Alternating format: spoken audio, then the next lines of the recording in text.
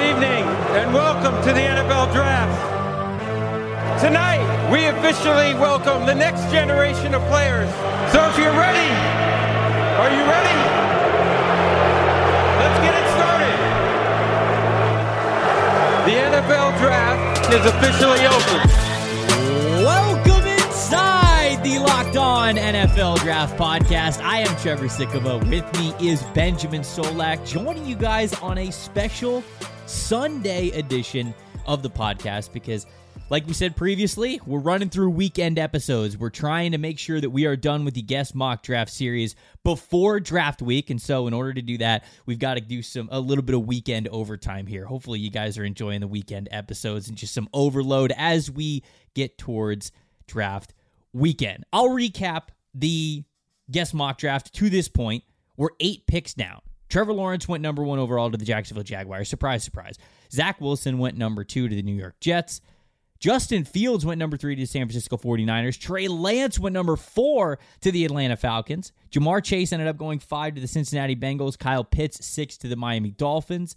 Jalen Waddle, 7 to the Detroit Lions. Penei Sewell to the Carolina Panthers at 8, and that brings us up to now picks 9 and 10, the Denver Broncos and the Dallas Cowboys. We've got Cody Roark and Marcus Mosher on this episode of the podcast to preview their teams that they cover. Excited to get to those interviews, but before we get there, Ben, my friend, how are you on this beautiful Sunday?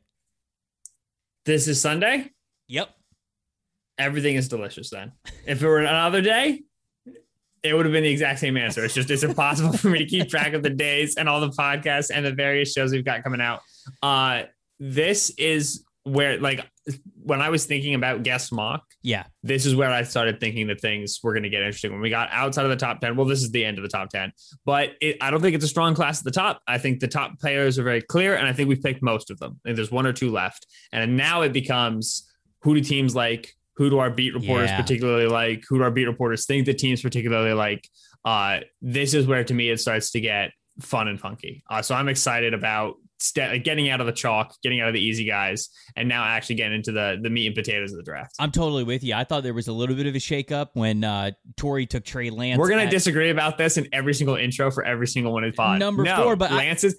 It's fine. No. It's fine because it was a quarterback pick, and I'm not going too far against that. That's why I was actually getting to agreeing with you by saying that I thought that the pick was a little bit surprising to me, but the fact that it was a quarterback there doesn't necessarily throw everything off too much because we've had these scenarios that we've thought about before. Now that we get into the Broncos, the Cowboys, and even outside of the top 10 with the Giants, the Eagles, the Chargers, the Vikings, even the Patriots, I feel like they're a big wild card as well. These next couple of picks here, that's really going to define the draft. And I've really enjoyed when we've done this guest mock draft in the past couple of years because we get to the end of the road and we look back on this mock and we go, man, I almost agree with every single pick, but a lot of these guys aren't where they normally are when we do mocks. And so that's why it's such a fun exercise. And so with that, let's keep it rolling. Joining us is our go-to Broncos guy. He hosts Locked On Broncos. He's a senior NFL analyst for Pro Football Network. It's our good friend, Cody Roark. Cody, my man, thank you so much for joining us. Hey, gentlemen, thank you for the invite. I have so much fun listening to you two talk because you never know what you're going to get. It's like watching professional wrestling, right? You got the whole presentation to sit up, but then all of a sudden somebody comes in and hits you with a chair. That is what I get when I listen to you two, so very excited to be here today. Ben, I think that's the best review we've ever gotten on the podcast. Honestly, when he said it's like professional wrestling, I was like, I've not even seen professional wrestling, and I know this is like professional wrestling, so this makes sense. Just the idea of someone coming out of nowhere and hitting somebody with a steel chair. I mean, if I had to be honest, that's the exact kind of podcast I'm going for. Yeah, that's the content we like to see. It's phenomenal. I appreciate you guys. That was pretty spot on there. All right, so I got to talk about when we start discussing the Broncos. The number one conversation, and we're going to get to plenty around the quarterback. We're going to talk about offense and defense and all of the things that could go into the Broncos draft needs, not just in the first round, but in the next couple of rounds too. But I think it all revolves around the quarterback, and it all revolves around Drew Lock right now because it just seemed like in free agency, the Broncos made some huge splashes. They brought back Shelby Harris, which I think was a really big deal. Then they went and signed Ronald Darby, so they got the corner they needed. Then all of a sudden, Kyle Fuller fell in their lap because the Bears moved on from him. They signed Justin Simmons to a long-term deal, which is big time. And then they brought back Kareem Jackson, which I would have told you beginning of free agency they weren't going to be able to do all of these things. Instead, that they did. And now when I'm looking at this Broncos team, I feel like it's all on Drew Lock now. So I'd love to hear your Lock opinion. What'd you think of him in his first year as a starter? And what's the outlook on Lock moving forward as this team's franchise quarterback? Well, I would say first off, there is a major divide amongst the fan base when it comes to Drew Lock, and I think a lot of it is emotional. Now, in the 5 games that he played, the final 5 games of 2019, Broncos fans were so excited about him. Then you come into the offseason for 2020, obviously COVID impacted everybody. Denver didn't really get to do the things that they wanted to do. So the real first live action, obviously with no preseason, came against the Tennessee Titans, a pretty damn good football team in week 1, and they were trying to find their rhythm. Okay, so they were able to go through that. They come up short. Philip Lindsay gets hurt in that game. Drew Lock plays okay. Doesn't do anything bad, doesn't do anything too spectacular or too exciting that's going to wow you, right? So we figure, okay, that maybe that's just first game jitters. It's out of the way for the team. They go on the road week 2 against Pittsburgh, and on the second series, he gets hit by TJ Watt, and he absolutely tears his shoulder up. He's out for that game. He's out several weeks. There was no continuity or consistency, in my opinion, for Drew Lock because he dealt with that injury. He came back against New England, and he outside of the stat sheet, when you look at it, he played well for the most part. I mean, he was taking deep shots, and he was dealing with a lot of drops in that game. Now, if some of those drops are made as catches and touchdowns, you're not having to worry about the 2 interceptions late in that game that made it look abysmal there. So you have that, and then just the inconsistencies on the offensive line each year. Now, there's things that I looked at with Pat Shurmur, and I felt like Pat Shurmur at the beginning of the year, it was, hey, this is my system. We're going to try to run it to the best of our ability the way that I've coached it. Midway towards the season, though, he started to shift towards, I think, what Lock could do really well, getting the ball out of his hands quicker. When we saw Drew Lock sit there and take his time, bad things happened. But outside of the stats, when you look at it in the performance and obviously the overall record for Denver, down the stretch, Drew Lock started to play better for Denver. However, fans, they're looking for the next best thing. And I don't know. I mean, I think that it really depends on what George Paton thinks. And to be honest with you, unless a guy falls there, to the Broncos at 9 that they really, really like, I just don't see them going with quarterback in this year's draft. I do want to ask, because I like that you say that. I don't think they're going to go quarterback. I don't have a full grasp on what the distribution of responsibilities is between George Paton and John Elway. And obviously the meme is that like Elway with his quarterback evaluations was drafting guys who looked like Elway. Now Paton is in this spot. And whenever we have a change of the guard in the front office, that opens us up to move on from some incumbent people like a upcoming 3rd-year quarterback who hasn't really had that clear breakout moment yet. So Peyton, I know, is like the shot caller, but how is this going to work even like on a year-round basis for next year? Who's going to be dealing with what? Who's going to be making those final decisions? And how do you expect that to change what the Broncos have done in quarterback evaluations and otherwise over the last couple of years? Well, I can tell you this, George Paton has come in right away, and he's taken full reign of the organization. Now, on paper, John Elway is the president of football operations. He's going to have that title this year, but I tell you this, he's already in retirement mode. He's done. Like, he's not going to really do too much with the Broncos organization. This is a collaborative effort between George Paton, the coaching staff, and the scouting department. And the Broncos, ironically, they've been documenting everything so far since George Paton has come in and taken over as GM. And in his short time, he has commanded, I think, some respect for some of the moves he's made on paper. Trevor was talking about the moves he made in free agency, but in his 2.5, now 3 months of being the GM for Denver, the perception of the organization, I think, for Broncos fans has changed. Once the season ended in 2020, it was doom and gloom. Now, I mean, there's a newfound excitement because of George Paton. I think the one thing is that George Paton said when he was introduced, I'm going to do this, this, and this, and he came out and he delivered those promises, something that Denver hasn't done, quite frankly, under John Elway in his tenure as the Broncos GM. When you look at the things that are surrounding Drew Lock on this offense, it's a young group. It's a group that I think is still coming together. A lot of people are saying like, oh, they need upgrades on the offensive line, but when I look at the offensive line, I mean, they just tied up the money with Garrett Bowles on the left side. They got Dalton Risner. Lloyd Kushmere, I think, struggled a little bit in his first year, but his first year playing center in the NFL, it's understandable. And then I think a lot of people forget that Juwan James should be coming back to play right tackle. You have that young wide receiver group. You've got some running backs there. talk to me about your overall thoughts. I just named the names there, but do you think that we could see the Broncos make some splashes on offense or early on in the draft, let's say in the first 3 rounds, doesn't have to necessarily be at number 9, but do you think that they're going to invest some bigger picks in that side of the ball, or do you think it's going to be more of a defensive draft because they like what they have growing on offense right now? Well, that's a great question. I think what we saw from the Broncos last year in the draft, they went offense with the first 2 picks, right? They double-dipped the wide receiver with Jerry Jeudy, KJ Hamler. You bring Cortland Sutton back coming off of ACL injury. Then you bring Tim Patrick back, who had a really breakout year last year, regardless of who was at quarterback, whether it was Drew Lock, Brett Rippon, or Jeff Driscoll, or even Kendall Hinton. He was one of those guys that consistently stood out, and that's exciting right there. You know, you have Noah Fant, Albert Okwuegbunam entering year number 2 of his career, coming off of ACL as well. You mentioned the offensive line. You know, Juwan James is expected back. He's talked with George Payton. He says, hey, I'm coming back, but Juwan James has to re-earn the trust of his teammates in the locker room. That's something that Garrett Bowles even said because he did decide to opt out. Now, Denver was originally looking at cutting him this offseason, but the issue at hand was that the dead cap would have just, sunk the Broncos into kind of this really unprecarious situation. So their hope is that they're going to roll with Juwan James this year at least, but they're looking at a different guy. So, when you sent me the list of some of the picks there, I was really hoping Penei Sewell would be available because he would be that guy, even though he played left tackle at Oregon. Right. I think that if the Broncos drafted him this year, if he fell to them by some miracle, Mike Munchak would work with him. He'd get a year, and then they'd slide him over to right tackle. I honestly believe that you would have competition between Juwan James and Penei Sewell right away. Right. Mike, he's that type of guy. He's cerebral enough to do it. He loves football in comparison to Juwan James, who many people around him say he doesn't really love football. So there's that dynamic there. You get a chance to work with the best offensive line coach in football. I think that Denver could really lock up their O-line. Now, I think they have all the pieces around them. So if Drew Lock is the guy this year, gentlemen, I don't think there's any excuses to be had. The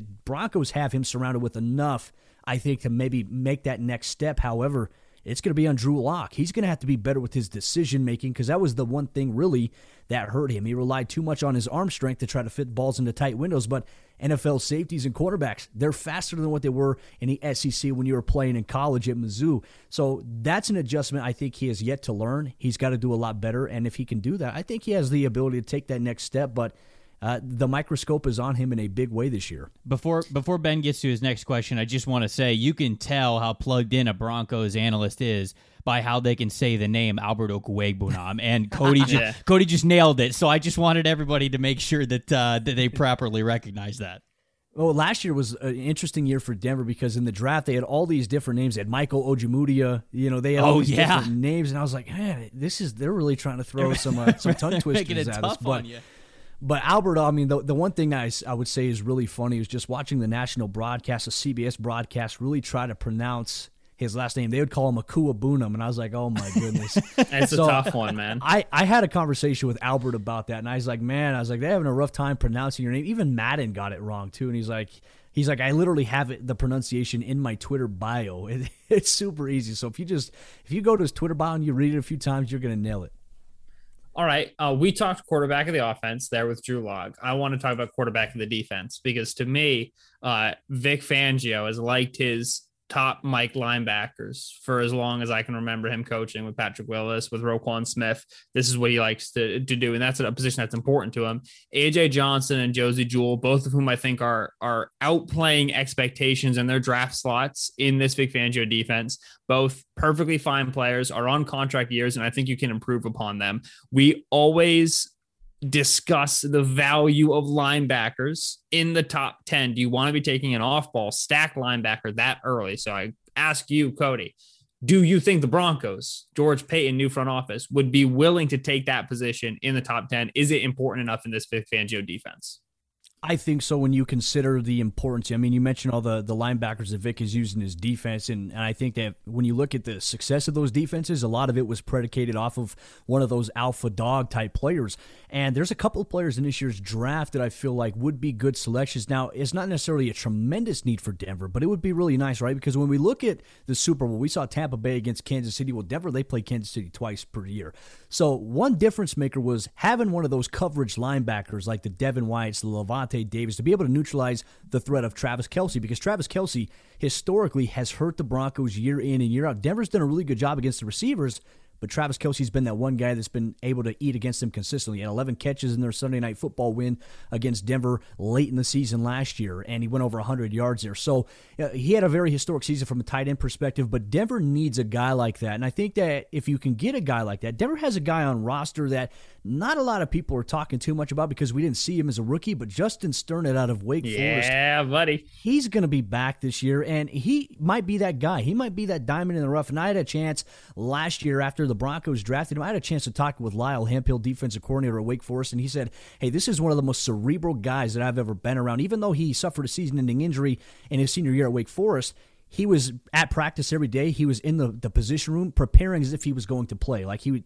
take notes and he'd help other guys out. So that tells me a lot that I need to know. So he's had a whole year to be able to sit in those position meetings with Vic Fangio, with Reggie Herring, and be able to learn the defense. Now it's about going out on the football field in OTAs, minicamp potentially if that actually happens, and then carrying that over. I think he's got the ability to do that. He's on track for it, and he might be a diamond in the rough, but does that address the Broncos' need further? I'm not quite sure. You mentioned Alexander Johnson, Josie Jewell being on contract years.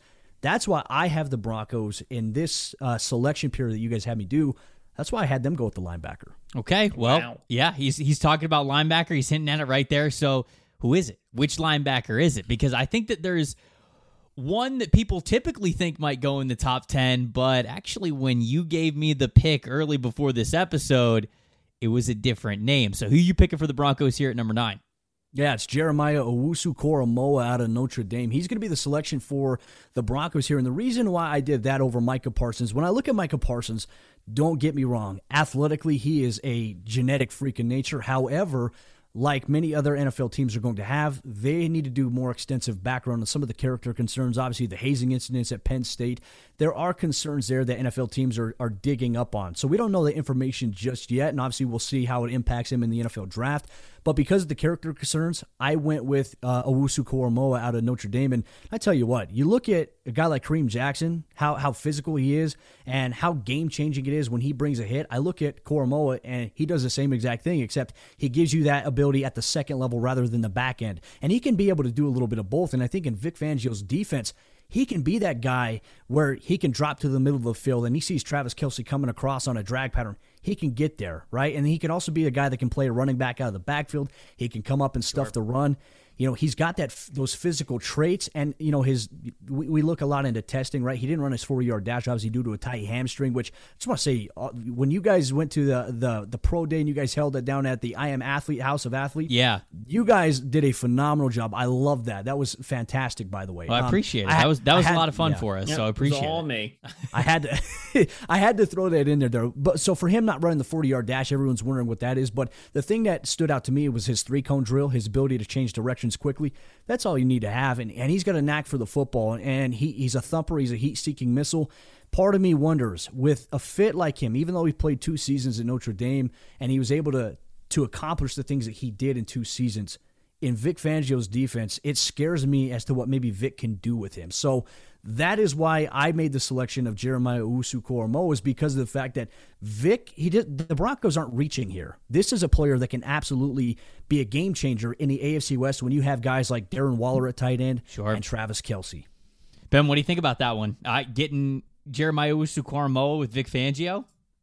So here's my question is, you've got Kareem Jackson, who plays like a box safety sort of a role. Owusu-Koramoah at Notre Dame was playing a box safety sort of a role. So are you going to have him in year 1 play outside the tackle box as an overhang, or are you going to try to have him play stack linebacker in year 1? You're going to try to leave him at overhang in year 1, put some weight on him, move him there in year 2? Kind of what's your arc for him in terms of his weight and where he aligns? I think he'll be one of the stack linebackers in Vic's system. Now, you do make an interesting point, too, because Kareem Jackson, he's only back on a 1-year deal, so Denver's depth, and even this year, I feel like they need to address safety depth behind Kareem Jackson. That's why I think a lot of Broncos fans are hoping for Richie Grant to be able to fall into their laps, or even Trevon Moehrig out of TCU. Denver needs to address safety because Kareem Jackson, you get him for 1 year, that's phenomenal. He's up there in age, but he didn't play to the stand. He didn't play like he was 32, 33 years old. He played like he was 24, which is great. But you only get him 1 year. You got to look long-term, and that's what the draft is for. You want to build your roster for the long-term in the draft, not through free agency. And that's something that George Payton had noted. But for the Broncos, based on where they're at, and this is a career year for Josie Jewell, I think that I think Owusu-Koramoah can offer more in the role of what the Broncos need as a coverage linebacker and a guy that can still play the run. He's a hybrid player in the AFC West and against some of the teams they're going to play this year, better than what Josie Jewell or Alexander Johnson could do. And I think that having a guy like that, it can free up the opportunity for you to just blitz Alexander Johnson. You can send him. Or if the Broncos really want to get creative, could you imagine a double package where you have two linebackers with, your coverage dynamic with Justin Sternad and Owusu-Koramoah? Right. That right there, I tell you what, I'm excited. That's like pick your poison. We don't know how it would play out, but the prospect of it, I think, is very intriguing. Before we get you out of here, I just had to ask you this question because, like I said at the beginning of your interview, you're a Broncos guy, and I just got to ask, as somebody who covers a team very closely, who's in the same division as a Patrick Mahomes, we've kind of sat here over the last 2 years and talked about how Patrick Mahomes is the big-time future of the league. How much pressure is that on the Broncos? Not just being in the same conference as the Kansas City Chiefs, but also like being in the same division. You play them twice a year, and your path to the playoffs goes through Patrick Mahomes. And so, you brought up Travis Kelce as an example of something that they've got to focus on and deal with. Is that almost how you are approaching some of your team building if you're the Broncos? Do you have to focus a lot on what the Kansas City Chiefs are doing? I think you have to, right? If you have aspirations of getting into the playoffs, you know that you have a juggernaut in that division, and you have a rising team with the LA Chargers as well with what they're doing with Justin Herbert. They still have some moves they've got to make to even push the needle, but they're getting guys healthy back on defense. But you have to, in a sense, and this is a kind of that slippery slope, right? You don't want to do everything in terms of building your roster to just beat and compete and contend with the Kansas City Chiefs. It's how can you adjust and adapt to the modern NFL, right? The Buffalo Bills, the Josh Allens of the world, and even looking in the NFC with teams that are evolving in the way that they do things. Russell Wilson, you factor into the offensive game now. It's so spread them out. It's empty. It's 3-by-1. It's a lot of just air it out. You have to have a roster to be able to do with that because that's the game. Now, the Kansas City Chiefs are one of the best in the league right now at that style of offense. They have the weapons, the personnel to do it. And not to mention, you have a generational talent at quarterback that no matter what you seem to do, you can play the best coverage and he can still find a way to hurt you by fitting a ball in a window that you thought was impossible. That's how good of a quarterback he is. That's how good the weapons are around him. So yeah, if you really want to get to that next level, you have to find a way to compete. And look, not a lot of people will talk about this, guys, but when Denver played Kansas City last year, you look at the first matchup, if you look at the score, you're like, oh, it wasn't close. Denver defensively did a really great job against Kansas City. Now, the issue was Denver threw a pick six to Daniel Sorensen, and then they gave up a kick return for a touchdown, and not to mention after that, there was a couple of turnovers that put them in a spot within the 20-yard line. So they're able to kick field goals and even score a touchdown off of that on a short field. You look at the Sunday night football game.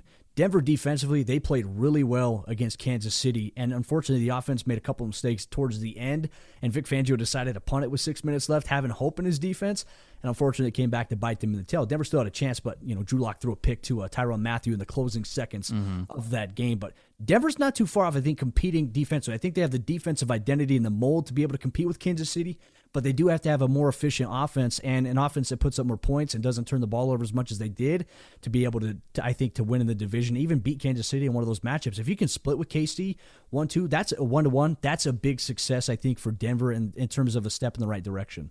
Cody Roark, everybody. He's our go-to Broncos guy for a reason. Follow him on Twitter at Cody Roark NFL, senior NFL analyst over at Pro Football Network, as well as the host of Locked On Broncos here on the Locked On Podcast Network. Cody, thank you so much for joining us, man. We really appreciate it.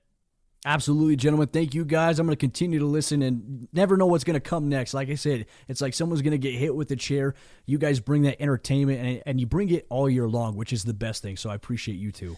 We really appreciate that, man. Ben, when we do our live shows during draft week, surprise, surprise, maybe I'll actually hit you with it. Bring out the chair. Yeah. I think that's basically what Cody's asking for, and who are we to deny him?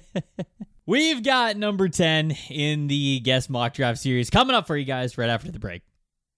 BetOnline is the fastest and easiest way to bet on all your sports action. Football might be over, but the NBA, MLB, NHL, it's all in full swing right now. They even cover the award shows, the TV shows, the reality TV that you guys love to binge and know all about. It's the best way to place your bets and it's free to sign up. Head over to their website or use your mobile device to sign up today to receive a 50% welcome bonus on your first deposit when you use the promo code LOCKEDON. That's one word, all caps, Locked On. Bet Online, your online sportsbook experts. Get all the sports news that you need in just under 20 minutes with the Locked On Today podcast. Host Peter Bukowski updates you on the latest news in every major sport with the help of our local experts. Follow the Locked On Today podcast on the Odyssey app or wherever you get your podcasts. That brings us to number 10, the final selection in the top 10. That's how numbers work. Just to give you guys a little bit of a recap, Trevor Lawrence going number 1, Zach Wilson number 2, Justin Fields number 3, Trey Lance 4, Jamar Chase 5, Kyle Pitts 6, Jalen Waddle 7, Penei Sewell 8, and then we just heard Cody take Jeremiah Owusu-Koramoah to the Denver Broncos at 9, which brings us up to the Dallas Cowboys, America's team, if you will, which means that, you know, if it's the country's team, we got a lot of pressure here. We got to get this right. So we had to get the big guns in for it. We have with us on the podcast now Marcus Mosher, who is the host of Locked On Cowboys. Marcus, thank you so much for joining us. Yeah, thanks for having me on, guys. And I think this is the ideal scenario here for the Cowboys at number 10. Lots of good options. This is very true. I want to open this up talking about one of the big changes that we have for the Cowboys in 2021 as opposed to what we saw last year, because last year I felt like there were just so many injuries. There was a lot of bad luck that happened. Obviously, when you lose your starting quarterback, that almost you got to throw the whole year out. But the Dallas Cowboys definitely had their struggles last season, especially on the defensive side of the ball. So they end up bringing in former Atlanta Falcons head coach Dan Quinn, now as their defensive coordinator. And I'm curious here because we're going to talk about both sides of the ball, but starting with defense, how different do you think that this defense is going to look in what they might want to emphasize, especially when it comes to the draft?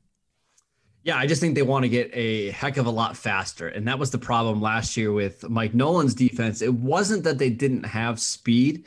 It's just nobody had any kind of confidence because they were learning a new defense in a COVID year, without really an off season, and nobody played confidently. And you saw the lack of speed and the tentativeness on the field. So I think the Cowboys are going to simplify their scheme and look for athletes to put on the defense through the draft. I'm curious then, what do we think happens with the incumbent second-year players in the secondary? Because the Cowboys started to make investments there. They have a second-round player in Trevon Diggs, who was a starting corner for them. They have Reggie Robinson. In the fourth round. I always want to call him Reggie Roberson. That is a wide receiver from SMU. It is not a corner. So they have Robinson, who obviously was a move, sort of like, was he going to be a corner? Was he going to be a safety? They had DeMonte KZ. They liked Darian Thompson last year. This secondary underwent a lot of change over the last year. Adds Keanu Neal, brings back Jordan Lewis. Where, like, we know this Cowboys secondary needs help, but I want to know for you, who are the cornerstones right now in that group? Who's definitely got a starting job locked down, and where is there going to be battle? Where could Cowboys potentially add more bodies? Yeah, I think the only player that's locked into a starting position is Trevon Diggs. They absolutely love Diggs, and I think going to a cover 3 heavy scheme is actually going to be good for Diggs. So that's the only guy that I can tell you right now is a lock to start. They like the battle at slot corner between Anthony Brown and Jordan Lewis. Donovan Wilson is a third-year safety that played pretty well at the back end of last year. So they've got some names and they've got some bodies, but they need to find some more cornerstones and long-term starters. So I think that's where we're going to end up going here at pick number 10. I want to talk about the defensive line before we switch over to offense a little bit. We have interior defensive line as one of the Cowboys' higher needs over at the Draft Network. So whenever you're running mock draft simulations on our mock draft machine, you will see interior defensive line there as a need. And I often see, them potentially go for Davey Nixon, Christian Barmore if he makes it, players like that sometime in this early second round. But when I look at this defensive tackle group, I feel like the two guys who are starting, Tristan Hill and Neville Gallimore, like, those are younger guys. So is the problem there just the inexperience? Because if that's the case, I always question, okay, well, how does throwing then a rookie in there really help that out? So right. I'm just curious as to what the real pulse of the interior defensive line and just the defensive line in general is for the Cowboys right now. Yeah, so let's start with defensive end. I actually feel like they're pretty good at that spot. DeMarcus Lawrence is still a stud. Randy Gregory is healthy, played pretty well last year. They could use some depth on the ends, but I think they're good, at that spot. Defensive tackle, you are right. That's maybe the biggest weakness on this entire team right now. And you're Neville Gallimore and Tristan Hill. They're both 3 techniques that kind of get up the field, but are liabilities in, the run game. I just think those guys need to play. Their biggest problem is they don't have a dominating one technique that can make the life easier for Tristan Hill and Neville Gallimore. And Trevor, there's just not a lot of top end talent in this defensive tackle class. If there was a Derek Brown in this class, I would almost just assume that would be the pick if you were to make it at 10. There's just none of those guys in this class. So we're looking at day 2, one techniques that could give you 20, 25 snaps a game. Tommy Togiai from Ohio State is somebody they like quite a bit. Liam McNeil from North Carolina State, maybe another, 3rd round option should he make it there. I just think the Cowboys are going to continue to throw day 2 picks at that spot, but I don't think this is the draft to use your 1st round pick on a defensive tackle. We saw yesterday, I forget who had the report. It might have been Jim Nagy. I can't remember, but somebody said that Christian Barmore, the DT out of Alabama, is going like top 15, top 20. Like that's happening. Do you think the Cowboys are in on him or no? I think in a potential trade back, but I don't know about you guys. I just don't see a top 15 player in Christian. Yeah, I don't either. I'm just curious, because you're saying that what they need is that dominant one tech. I'm not sure he's that body type, but he's the only guy I can think of going that early. Right. Well, and I think he has the body to potentially be a one technique in the NFL. He just doesn't play like it, right? He's almost more similar to Tristan Hill, where he's this up the field penetrating defensive tackle, and not a guy that stacks at the line of scrimmage. So again, it's just the need in the draft, players available don't fit them very well. Let's flip over to the offensive side of the ball now. I feel like the most common pick that the Cowboys can be tempted to have on the offensive side deals with the offensive line. And I think a big reason for that is you certainly saw the struggles with the Cowboys offensive line last year, but I felt like they were really banged up. And I would like to hear from your perspective as somebody who covers the team a lot closer. Do we just, are we having a tendency as outsiders to look at what happened in 2020 and say, oh, they need offensive line? But is the reality the fact that they just are saying, yeah, we were unlucky with injuries. We're happy with all the guys that we have on the offensive line. And if they get a backup, fine. But I'd like to hear where the prioritizing level is here, I guess, on the offensive line for the Cowboys. I think it's a little bit of both. And I think it's one of these things where you're better off to take an offensive tackle early rather than later, because they don't need bodies. What they need are high-level players, because they still believe that Tyron Smith and Lyle Collins are going to be superstars this year. They restructured both of their contracts, which, that tells us that they believe not only are they going to play this year, but they're also going to play into the future. So they think they're going to be healthier on the offensive line. But if somebody like Penei Sewell or Rashawn Slater is available to them at 10, and they can slide him in at left guard and potentially have a left tackle in waiting for whatever Tyron Smith decides to hang it up. Sure. I think that's appealing to them as well. So it's not the biggest need, but I think if the value is there, the Cowboys will attack that position. I'm curious. I think that last year we walked into the 2020 draft with, all right, the Cowboys need X and the Cowboys need Y. And then CeeDee Lamb fell to them and they just made the pick. Right. Mm-hmm. And no, that wasn't a bad pick. That was a great pick. That was an exciting pick. We love that pick. Lamb, Cooper, they're long-term. Gallup, potentially not, as he's looking at a contract year or whatever, figuring that out. I look at a weak tight end room, and we had Kyle Pitts just leave the board a couple of picks ago. I'm curious for you, do you think that they're in a position again where if a top talent pass catcher fell, i.e. a tight end, which I know they have Blake Jarwin, but generally that's not the strongest room, are the Cowboys still in a position to go BPA and to say, all right, this guy's going to fall to us, we're going to take him? Or because they're picking 10, even with all the injuries that they dealt with, obviously, are they a team that has too big of holes and they absolutely have to go defense early? They've got to go corner early. They've got to try to get a down tackle early because this roster has holes and they have to draft for value. Yeah, so this is a question that has been polarizing for Cowboys Nation for the last 3 months, and I really don't think it's all that complicated. If Kyle Pitts, who I'm calling a generational tight end, falls to you at number 10, you don't pass on him. He's just too good of a player, and you figure everything else out later. Maybe you have a ton of draft picks on day 2 and day 3. Throw all of those at defense. Kyle Pitts is a guy that can dramatically change your offense. And I know that they signed Blake Jarwin to a long-term deal, but he's coming off a torn ACL. Dalton Schultz is entering the final year of his contract. Michael Gallup is also entering the final year of his contract as well. So you could make the argument that Pitts is going to replace Schultz and Gallup. I just think you take him there and you worry about everything else later, because this is a guy that I think you can make an argument is the best player in the entire draft, even over Trevor Lawrence. So if he's there, pull the trigger and we'll figure everything else out later. My last question for you just has to deal with Dak Prescott, because we couldn't have you on and get you out of here without asking about Dak. I know that you've probably talked about it ad nauseum plenty over the last year, but take me through your timeline. Was it a super frustrating situation watching what the Cowboys were doing, kind of slow playing everything with Prescott, or did you understand the timing? And then I guess, kind of wrap it up with what you thought of the deal overall once it finally got done. Yeah, first and foremost with the deal, I think it's a steal. I think anytime you can lock up a quarterback, it's a fair deal, and I think we'll see over the next 2 or 3 years, we'll see the Baker Mayfields and the Josh Allen and Lamar Jackson all exceed that contract. And I think top end quarterbacks are just underpaid because of how valuable they are. So the $40 million a year doesn't bother me at all. And honestly, I never stressed about this Dak contract because the Cowboys don't let good players get away, or not players that they want to let go. And I know there was a lot of stuff going on in the media about maybe the Cowboys not wanting to sign him or Prescott wanting to leave.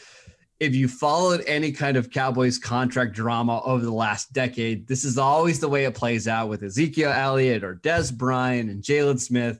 It's the way that it goes. And Jerry Jones paid Dak Prescott as we all thought he would.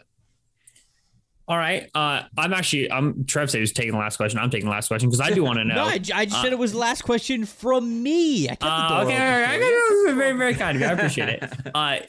This is what I want to know. Mike McCarthy, year 2. Year 1, understandable kind of free pass given the health issues that they dealt with. But Dallas made efforts to keep Kellen Moore in the building this year. McCarthy was brought in as a veteran coach to immediately elevate the team. What's the expectation now? Because you just gave the big contract to the quarterback. You've got 3 high-level receivers in the building. You brought in Dan Quinn to fix this defense. I know the defense needs work, but that Cowboys offense was humming when Prescott was there. Where are expectations at for this team? Because I feel like they could reasonably be very high. And if there's a limiting factor on that, it's probably the guy who's the head coach. Yeah, I think the expectation is they should win the division going away. Not only if you look at these offenses, but look at the quarterbacks in the division with Daniel Jones, Ryan Fitzpatrick, and Jalen Hurts. You have by far the best quarterback in the division. You have probably the most stable offense. You can make a case that you have the best coach in the division. They need to win 10, 11 games this year. And I know the defense might hold them back a little bit, but it's time to go. We're in Dak Prescott's prime. We're in Amari Cooper's prime. Ezekiel Elliott. They need to make the playoffs, and I think that's the bottom end of the expectations here in Dallas. All right, so let's get you on the clock here with this number 10 overall pick in our guest mock draft series with the board. As we read before the interview, who would you be picking here, Marcus, if you were in charge? Yeah, so there is certainly some appeal to Rashawn Slater, the Northwestern offensive tackle, who I think could be a Zach Martin clone in the NFL at left guard. But this one's too easy on us. It's Patrick Surtain, the cornerback from Alabama, a perfect fit in Dan Quinn's cover 3 defense. You reunite him with Trevon Diggs. You have 2 long athletic corners that can both tackle. I just think this is too easy of a pick here, and then we'll continue to address the defense the rest of the way. But Patrick Surtain is our pick at number 10. Is there any thought to J.C. Horn over Patrick Surtain? I was going to ask that too, so I'm glad you asked. Yeah, I think they're very close. I think in terms of who's the better scheme fit and who's the better tackler, I think it is Surtain. I think Horn is maybe a little bit more versatile. You can move him around to cover tight ends and slot receivers. But in this cover 3 defense, that's not really something they need. Diggs is going to play one side, Surtain's going to play the other. I think that's why it makes more sense to go with Surtain. Man, just bring in the full logic. Everybody follow Marcus's work on Twitter, Marcus_ Mosher. He does. I had to look your bio up because you're doing a million things because you're so good at what you do. He's the editor of the Raiders Wire. He's the host of Locked On Cowboys and Locked On Dynasty. Man, Marcus, you're all over the place. And there's a reason why. It's because you always bring some good stuff. We appreciate you joining us, man. Thanks, fellas. Appreciate it. That's all for this episode of the Guest Mock Draft Series. We got 10 picks now in the books. Tomorrow, we're taking a little bit of a break because Ben and I are going to do some mocking of ourselves. It's going to be a Mock Draft Monday. We're going to be building off the first round mock draft that we recorded last week. So if you didn't hear last week's Mock Draft Monday, go listen to it because Ben and I made our own brand new first round mock draft. And tomorrow, this Monday, we're going to be doing rounds 2 and 3 based off that. So the trades and the moves that we had, the picks, they're all going to affect how we start out tomorrow's mock. Before we get out of here, I got to remind you guys about the best tasting bars on the planet. That is the folks over at BuiltBar.com. They've got 18 amazing flavors. We know that you're going to want to find one you love. And it doesn't just taste good. It's great for your diet, too. They're low in calories, low in sugar, but they got what everybody's looking for. They're high in protein, high in fiber as well. Go to BuiltBar.com. Use the promo code LOCKED15. That's all caps, LOCKED, and then 15, and you will get 15% off your next order. Use the promo code LOCKED15. Get 15% over at BuiltBar.com. Get yourself some of the best tasting protein bars on the planet. No guest mock draft tomorrow, but the mock madness doesn't stop. It'll be Ben and I picking up rounds 2 and round 3. Until then, you guys keep it locked right here on Locked On NFL Draft.